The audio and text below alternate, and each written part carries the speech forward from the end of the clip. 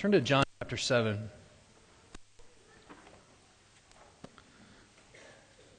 going to jump right in this morning and read. I'm going to read beginning in verse 37 through the end of the chapter, through verse 52. John chapter 7, verse 37. On the last day of the feast, the great day, Jesus stood up and cried out, "If anyone thirsts, let him come to me and drink. Whoever believes in me, as the Scripture has said, out of his heart will flow rivers of living water." Now this he said about the Spirit, whom those who believed in him were to receive, for as yet the Spirit had not been given, because Jesus was not yet glorified. When they heard these words, some of the people said, "This really is the prophet." Others said, "This is the Christ." But some said, "Is the Christ to come from Galilee? Has not the Scripture said that the Christ comes from the offspring of David and comes from Bethlehem, the village where David was?" So there was a division among the people over him. Some of them wanted to arrest him, but no one laid hands on him. The officers then came to the chief priests and Pharisees, who said to them, "Why did you not bring him?" The officers answered, "No one ever spoke like this man." The Pharisees answered them, "Have you also been deceived?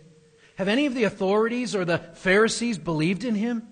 But this crowd that does not know the law is accursed." Nicodemus, who had gone to him before and who was one of them, said to them, "Does our law judge a man without first giving him a hearing and learning what he does?" And they replied, "Are you from Galilee too? Search and see that no prophet arises from Galilee." Stop and pray again.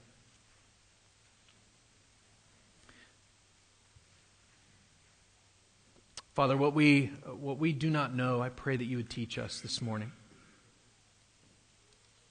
What we do not have, I pray that you would give us today.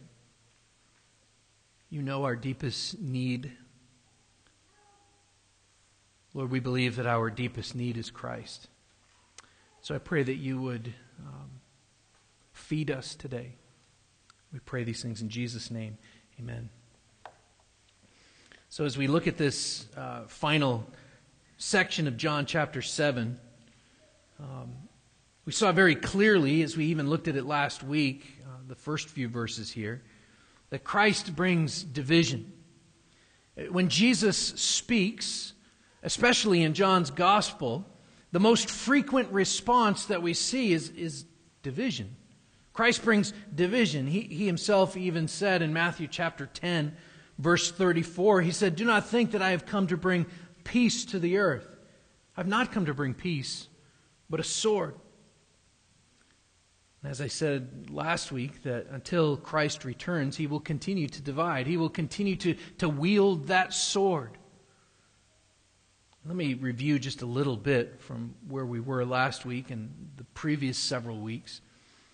In chapter 6, we saw all throughout, and especially really in the last 2/3 of the chapter, we saw that the people rejected Jesus over his failure, or really unwillingness, to perform signs and wonders for them, at least on command. Of course, it wasn't a failure on his part.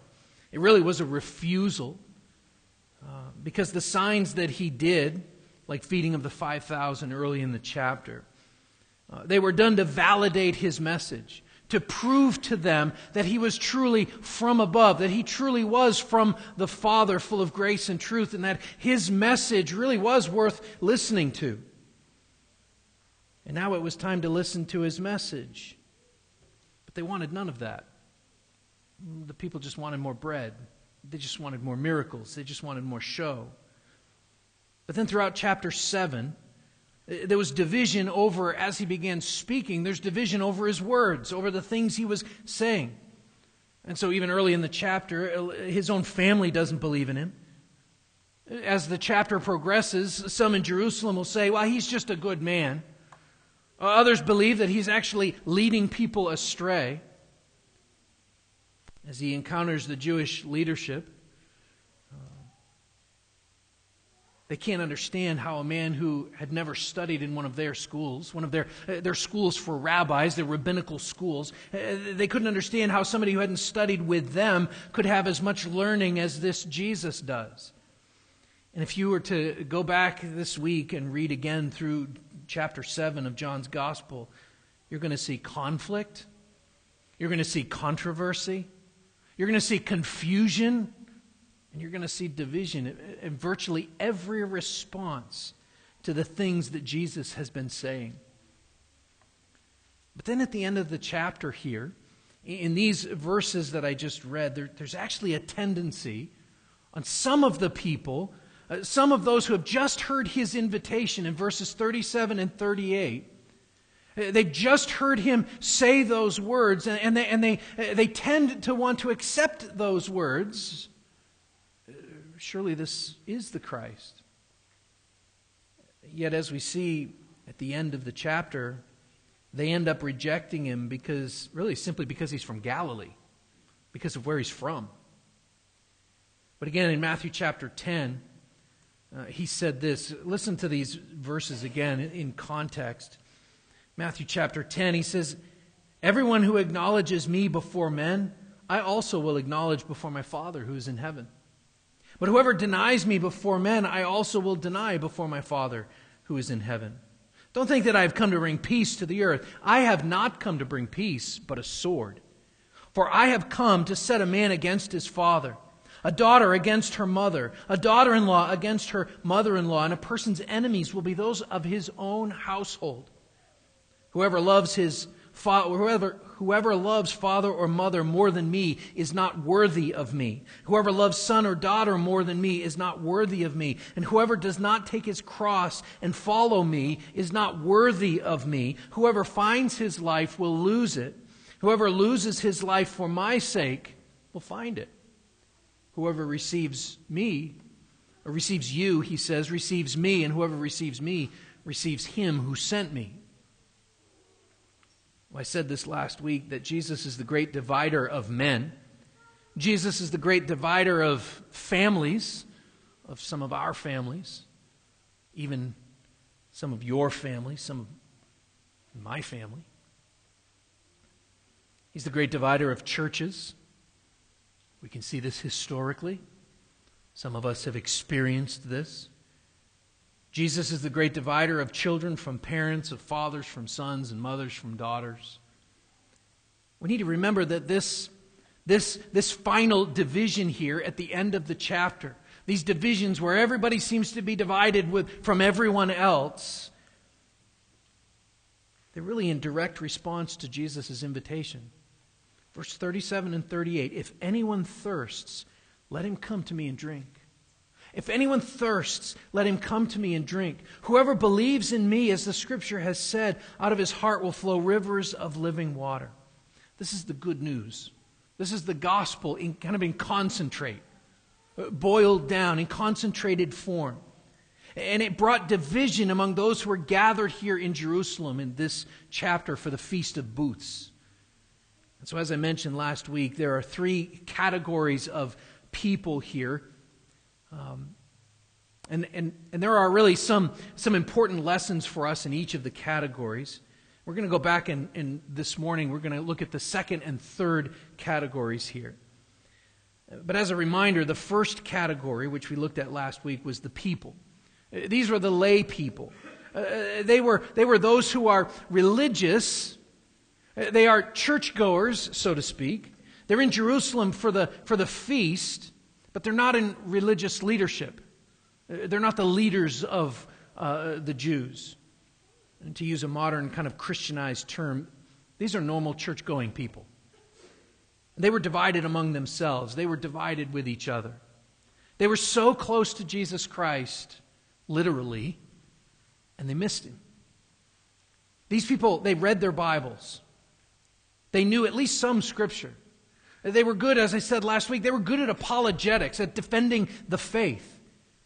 They followed the worship calendar. They were there for the festival. And instead of experiencing righteousness and justice and peace, all they could see was division and discord. One of the biggest reasons for this was that their teachers were not teaching them God's word. And instead, they even viewed them with contempt. We're going to see that as we move through this. Well, this second category of people here are the officers. Some Bible translations, I think the NIV, I think maybe some others, calls them the temple guard. It's not a literal translation, but that is a good description of who they are and what their task is. And these officers find themselves divided really from their commanding officers, from their employers, from the chief priests and the Pharisees. And this group of officers is really the group to watch the reaction of, because in their role as temple guards, they've seen and they have heard all kinds of rabbis, all kinds of different teachings. They've heard it all. These are really experienced police officers. And so let's take a closer look at their reaction to Jesus' invitation to come and drink. He says that in verses 37 and 38, but pick it up in verse 45. Verse 45 says, "The officers then came to the chief priests and Pharisees, who said to them, 'Why did you not bring him?' The officers answered, 'No one ever spoke like this man.'" Now, it's important to understand that these are official temple guards. These are not Roman soldiers. That's sometimes what we think of when we think of officers in New Testament times as the Roman soldiers. But these were official temple guards. These men are not thugs. Many of the Roman soldiers were simply thugs. These men were not thugs. In fact, they are actually Levites. These officers are men who have been trained in the Scriptures, especially the Old Testament law. These officers are men who are set apart by nature of their family line, by nature of their tribe, for service in the temple. Back under the reign of King David, which was hundreds of years before this, the book of 1 Chronicles in chapter 26 actually tells us that part of what David did in his administration of Israel was to organize the Levites into various roles and responsibilities. Now, if you remember anything about that period of Israel's history, David really established Jerusalem as the capital city. He built a palace there. He started to assemble the materials so that Solomon, his son, could build the temple. And so Jerusalem becomes the capital under King David. And so he organizes them as, instead of really kind of nomadic marauders under King Saul at war, he kind of establishes them as a real nation with a real capital and a temple and a palace, a White House for the king to live in. And part of what he did in 1 Chronicles 26 is that he organized the Levites into various roles, including some of them were gatekeepers. They would stand guard at the gates. Some would guard what would become the temple treasuries. And then other officers would serve as kind of police officers and judges who would serve the Lord as needed throughout the nation of Israel. If we were to think of these men in our modern church settings, these men would be like our deacons. And so they were supposed to be godly, qualified men who would serve specifically in the area of safety and security. And so they stand at the door and make sure that the people with ill intent don't get in. They would keep us safe. They make sure that the offerings are secure and that everything is above board. That's their job. But these officers were also kind of a private police force for the Jewish Sanhedrin, which had developed by the time of Christ. The Sanhedrin was this religious court, and it was made up of both the chief priests, who were the Sadducees, and the Pharisees, who were kind of a religious political parties. As a result of all of this, these officers have heard many religious talks in and around the temple. They've heard lots of rabbis teach. And we can imagine that they were, I would imagine, probably calloused to a certain extent to all of the teachings that they had heard. Like police officers who've heard every single excuse for speeding that you can come up with. Or to give maybe a different example, My brother Craig worked for a couple of years at the Inn at the Word of Life Bible Institute in Schroon Lake, New York. It's where the Inn is where many of the visiting lecturers would come and stay. And sometimes they would have some fairly well-known lecturers, at least well-known kind of in Christian circles. They would have some fairly well-known men come in to teach. People like Jerry Falwell when he was alive, for example. Later, after my brother moved to L.A., graduated from college and gotten married, his wife, Amy, worked in the office of the Bible department at Masters College, which is Masters University now. They became good friends with Dr. Halstead, Doc. He is the chair of the Bible department there at Masters. Doc and his wife, Doc actually married Craig and Amy, and they would go to their house once a week with a group of friends, and play games, watch movies, that type of thing. But as a result, they were able to meet. Not only was he able to meet a bunch of people at Word of Life that were fairly prominent, he was also able to meet several more prominent, well-known Bible teachers, pastors, through his connections there in Los Angeles.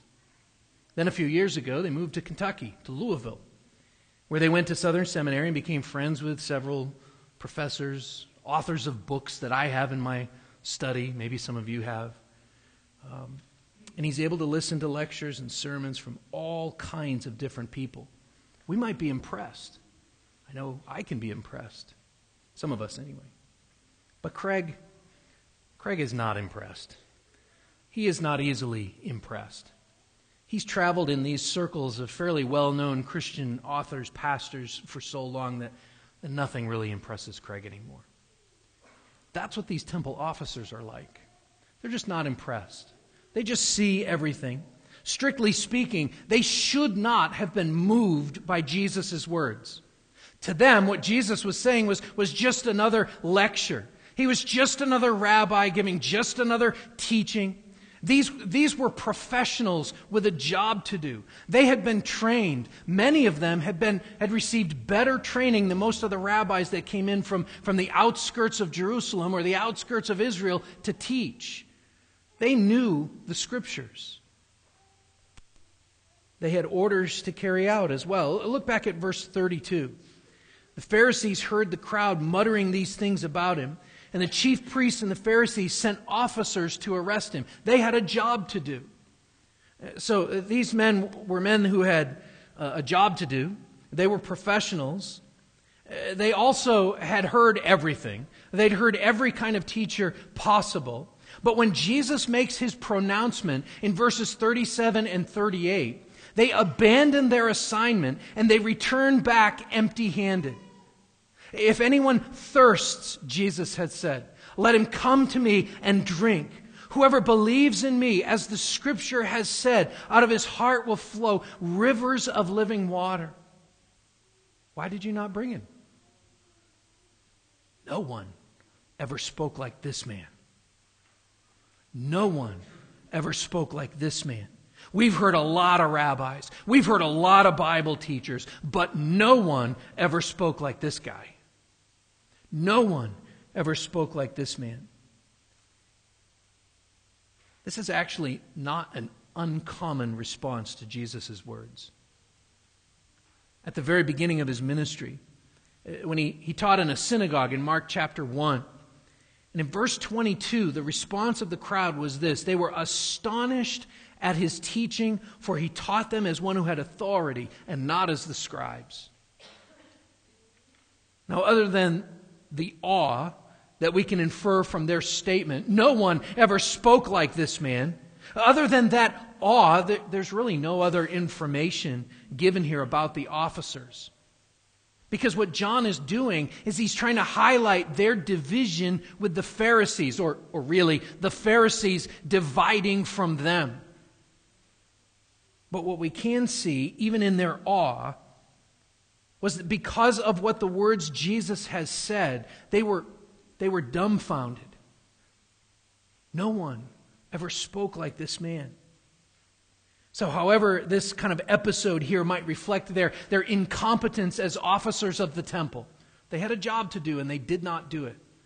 However, this scene unfolds and shows them to be kind of incompetent officers, at least in the view of the leadership. Their statement magnifies their witness to the complete otherness of Jesus. No one ever spoke like this man. They're saying Jesus is completely different from anyone and everyone else. Jesus is not a typical rabbi in any sense. No one ever spoke like this man. They're in awe of his word. They're in awe of his teaching. No one ever spoke like him. Because of his word, these men, these guards, they stop doing their job. They return to headquarters, and they clearly are moved by what they have heard. His word is the focus of their report. His word is what is significant. Remember, they're part of the they back in verse 30, which starts this when they heard these words. That they is everyone. When everyone heard these words. When these officers heard these words, they don't go back and report the chaos of the crowd, which we can see in those verses. They don't go back and mention the divisions of the people that they saw. They don't come back and give an excuse for the political ramifications of their involvement or their fear of Roman soldiers, whom everyone was afraid of, by the way. They don't even explain what was really happening in verse 44. Remember verse 44, some of them wanted to arrest him, but no one laid hands on him. Why? These were the guys who were supposed to do that. We don't really know why, except to say that it wasn't his time. And they were struck by his words.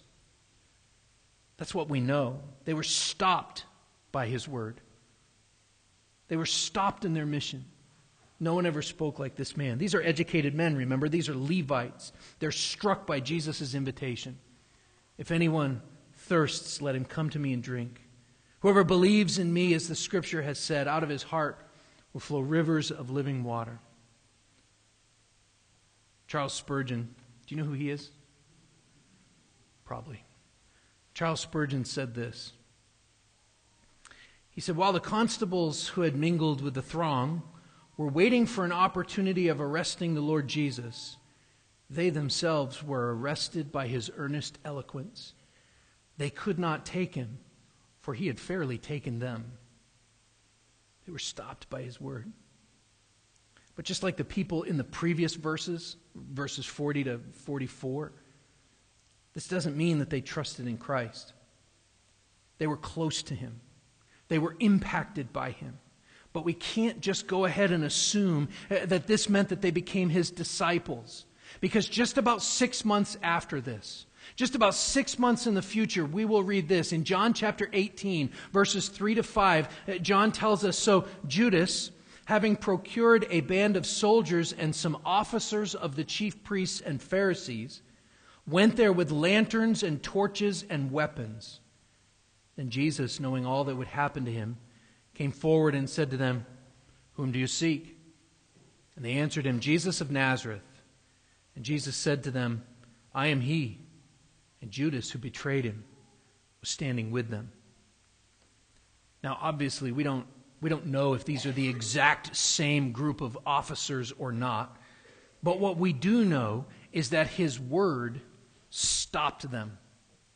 In fact, the very next verse, in John 18, verse 6, they were stopped by his word again. John 18:6 says, when Jesus said to them, I am he, they drew back and fell to the ground.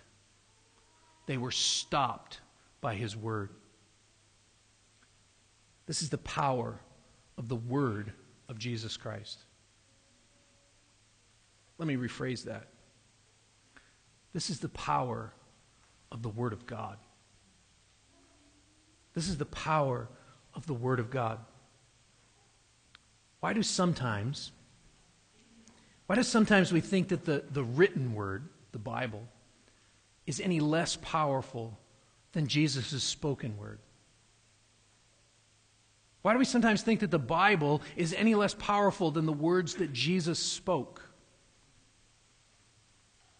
Now, hang on to that thought. We're going to circle back around to it in a moment. But as you consider the power of His Word, consider these things. His Word has the power of authority and astonishment.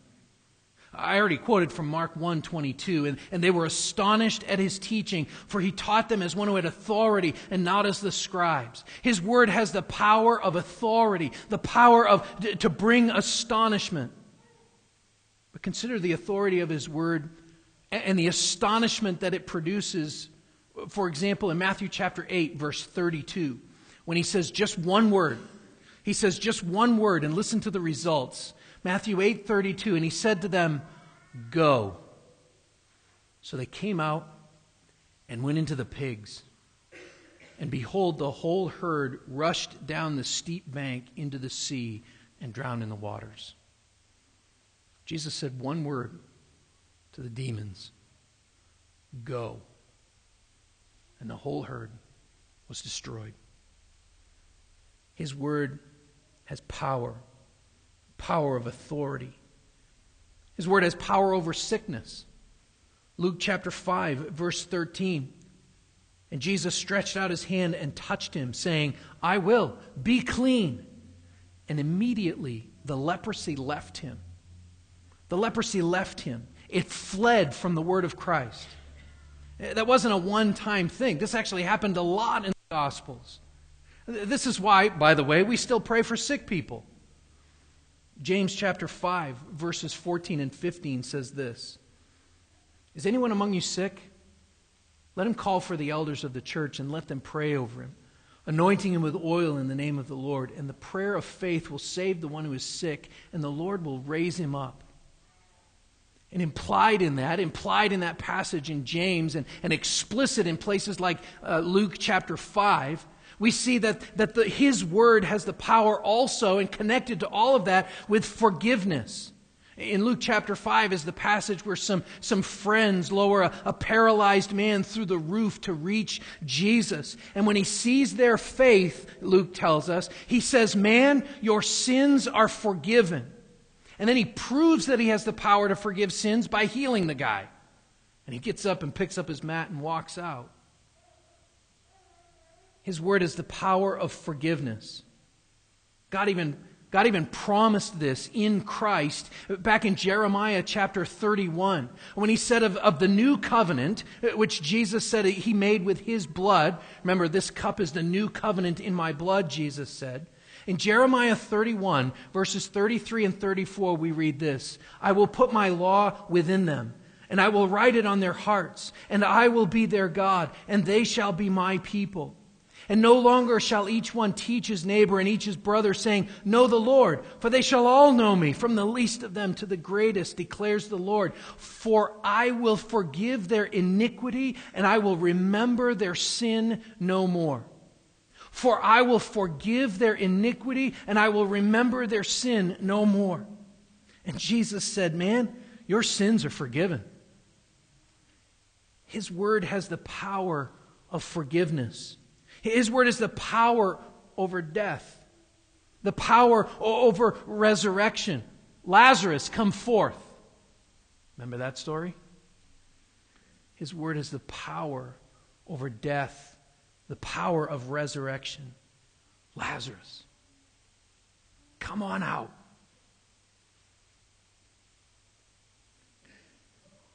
But God, being rich in mercy, because of the great love with which He loved us, even when we were dead in our trespasses, made us alive together with Christ. By grace you have been saved. Even when we were dead in our trespasses, made us alive. I'm not even going to tell you the reference. By now you should know it. It's Ephesians chapter 2, verses 4 and 5. But God, even when we were dead, made us alive together with Christ. His Word is the power of life. His Word is the power of life. All things were made through Him, Without him was not anything made that was made. John tells us that in chapter 1. In other words, let there be light. And there was light. His word is the power of life. His word has power. If all of this isn't enough, listen to Hebrews chapter 1, verses 1 to 3. Long ago, at many times and in many ways, God spoke to our fathers by the prophets. But in these last days, He has spoken to us by His Son, whom He appointed the heir of all things, through whom also He created the world. He, Jesus, the Son, is the radiance of the glory of God and the exact imprint of His nature, and He upholds the universe by the word of His power. After making purification for sins, He sat down at the right hand of the Majesty on high. See, what the officers are literally saying here, what they literally say, yet they don't understand, they don't comprehend, is no human being, these are their literal words, no human being ever spoke as He does. And we know this to be true. We know this to be true because Jesus is the Word made flesh. John 1:14. No human being has ever spoken like this. Jesus is the Word made flesh. His Word has power, and yet it also divides. And the division runs deep. See, as soon as the officers come back empty-handed here, the accusations fly. Look at the rest of verse 45. Let me read down through 47. The officers came back to the chief priests and Pharisees, who said to them, "Why did you not bring him?" The officers answered, "No one ever spoke like this man." The Pharisees answered them, "Have you also been deceived?" Deceived. Have you also been deceived? They're actually accusing Jesus of being a deceiver. They're accusing Jesus right there of being a deceiver, a great deceiver of men. Whether they realize it or not, they're putting Jesus into the same category as Satan. That's what they're saying here. Have you also been deceived? Paul will write in 2 Thessalonians chapter 2, verses 9 and 10. He will tell us that the activity of Satan is deception. So he says this, the coming of the lawless one is by the activity of Satan with all power and false signs and wonders and with all wicked deception for those who are perishing because they refused to love the truth and so be saved. Wicked deception. John will tell us in two places in Revelation, and actually others, but two specific places, the fate of the deceiver. In Revelation chapter 12, verse 9, we read this. "And the great dragon was thrown down, that ancient serpent who is called the devil and Satan, the deceiver of the whole world. He was thrown down to the earth, and his angels were thrown down with him." And then in chapter 20, verse 3, "And threw him into the pit, and shut it, and sealed it over him, so that he might not deceive the nations any longer." And it actually goes on from there and gets worse for the devil. Have you also been deceived? This is actually blasphemous. They're blaspheming Jesus Christ right here. They're so angry with Jesus. They hate Him so much that they're blaspheming. They're self-condemning. They're condemning themselves. But look at the irony of verse 48. Have any of the authorities or the Pharisees believed in Him? Have you also been deceived? Have any of the authorities or the Pharisees believed in Him? Of course, it's a rhetorical question. They're expecting a negative answer, if an answer at all. They expect the officers to think, or even maybe to say, of course none of the Pharisees have believed in Him. They're much too smart for that. But then it gets worse. Verse 49, "This crowd that does not know the law is accursed." These stupid people, that's what they're saying.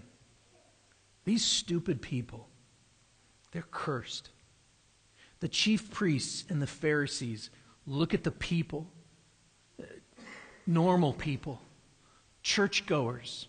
They look at them with contempt, with absolute scorn. Do you know how Pharisees regularly looked at common people who were not Pharisees? They often called them people of the land. They saw them as country hicks who couldn't know anything about the law. These people couldn't know anything about God's Word. And as a result, because they don't know anything about God's Word, they're cursed. They're destined for destruction. They're destined for hell. They're cursed by God. They're divided. These Pharisees and chief priests, they're divided from the common people, the regular people who in their view were not smart enough to recognize a deceiver when they saw one.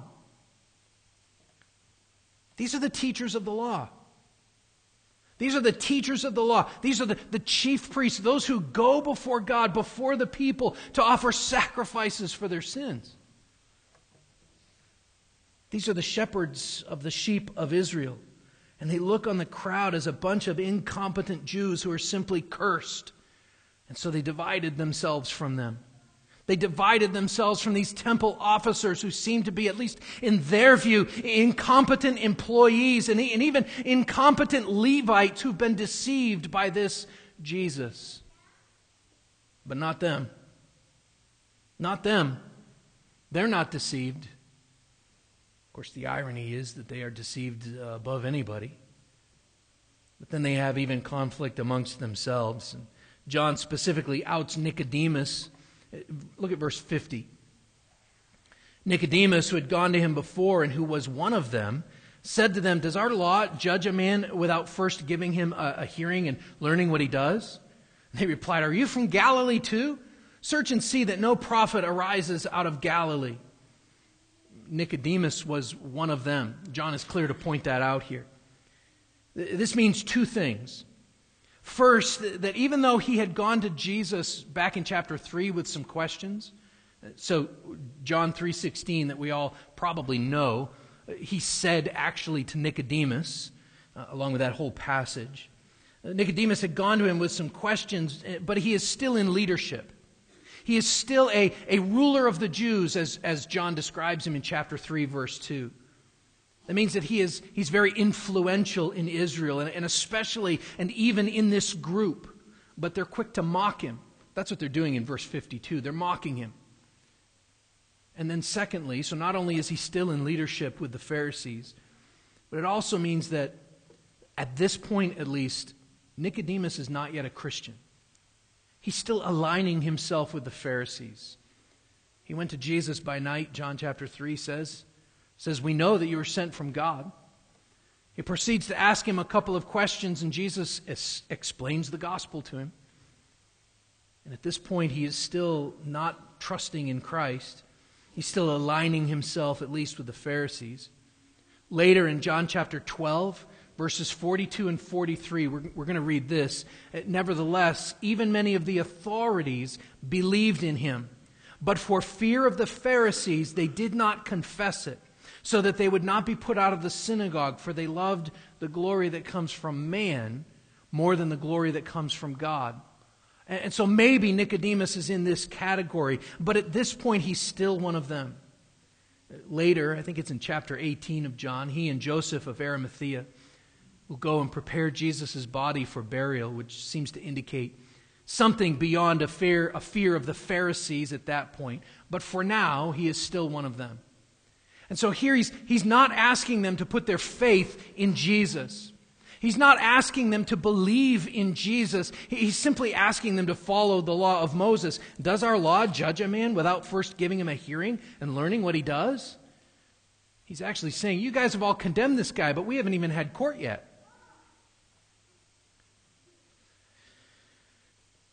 And they respond really in anger and pride. That's what their response is. They're mocking him and they're in anger and pride. "Are you from Galilee too? Search and see that no prophet arises from Galilee." I should point out at this point the irony But even though it is called Galilee in the New Testament, and it has various other names throughout the history of the Old Testament, this same geographic region of Galilee was home to the Old Testament prophets Jonah, Nahum, and possibly even Elijah. In other words, this is blind hatred. Search and see that no prophet comes out of Galilee.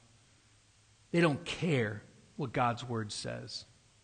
They hate Jesus so much. They have rejected him. They are dividing.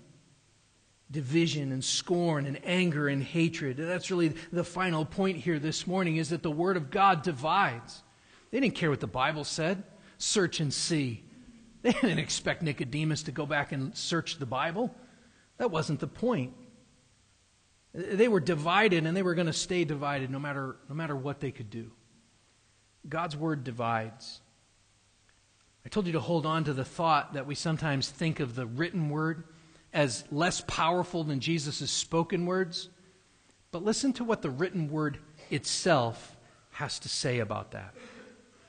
Hebrews chapter 4, just verses 12 and 13 says this: "For the word of God is living and active, sharper than any two-edged sword, piercing to the division of soul and of spirit, of joints and marrow, and discerning the thoughts and intentions of the heart. And no creature is hidden from his sight, but all are naked and exposed to the eyes of him to whom we must give an account." These are sobering words about the power of the Word of God. The Word is powerful. It cuts right through our own thoughts, right through our own intentions, and it leaves us exposed before him to whom we must give an account. It leaves you exposed before him, God, to whom you must give an account.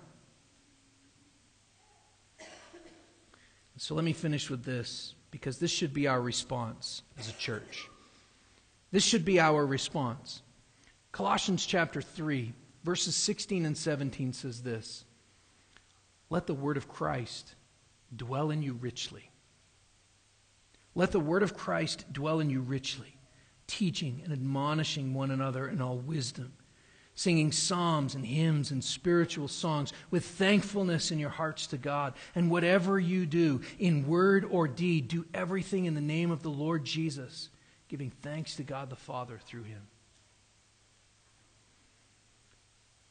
We can read these verses without fear of judgment.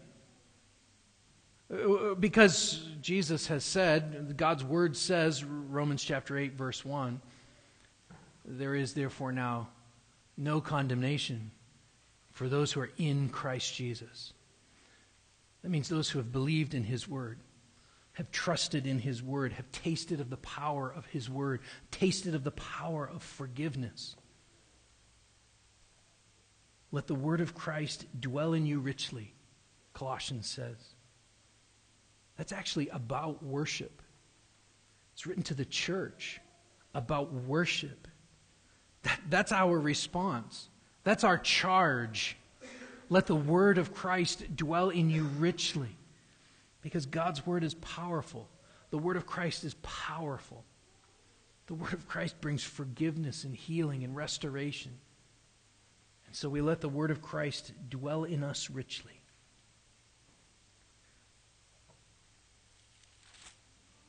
"If anyone thirsts, let him come to me and drink," Jesus said. If anyone thirsts, let him come to me and drink. We drink from the well of the words of Christ, the words of our God. "Whoever believes in me, as the Scripture has said, out of his heart will flow rivers of living water." Let's let the word of Christ dwell in us richly. Let's pray.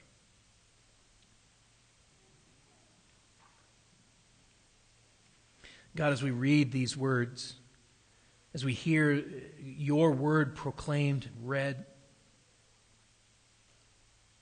I pray that it would dwell in us richly, that it would dwell in our church richly, that it would dwell in each of us richly, that we would admonish one another, teach one another, encourage one another out of your word. that we would be people who are clinging to your word because your word is powerful. Because the word of Christ, the word of God, brings forgiveness, restoration, and healing.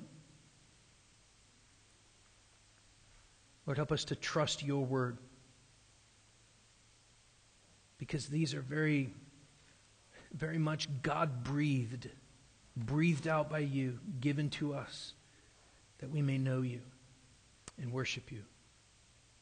And so, Lord, it is our prayer that we would be transformed as the word of Christ dwells in us richly. We pray these things in Jesus' name. Amen.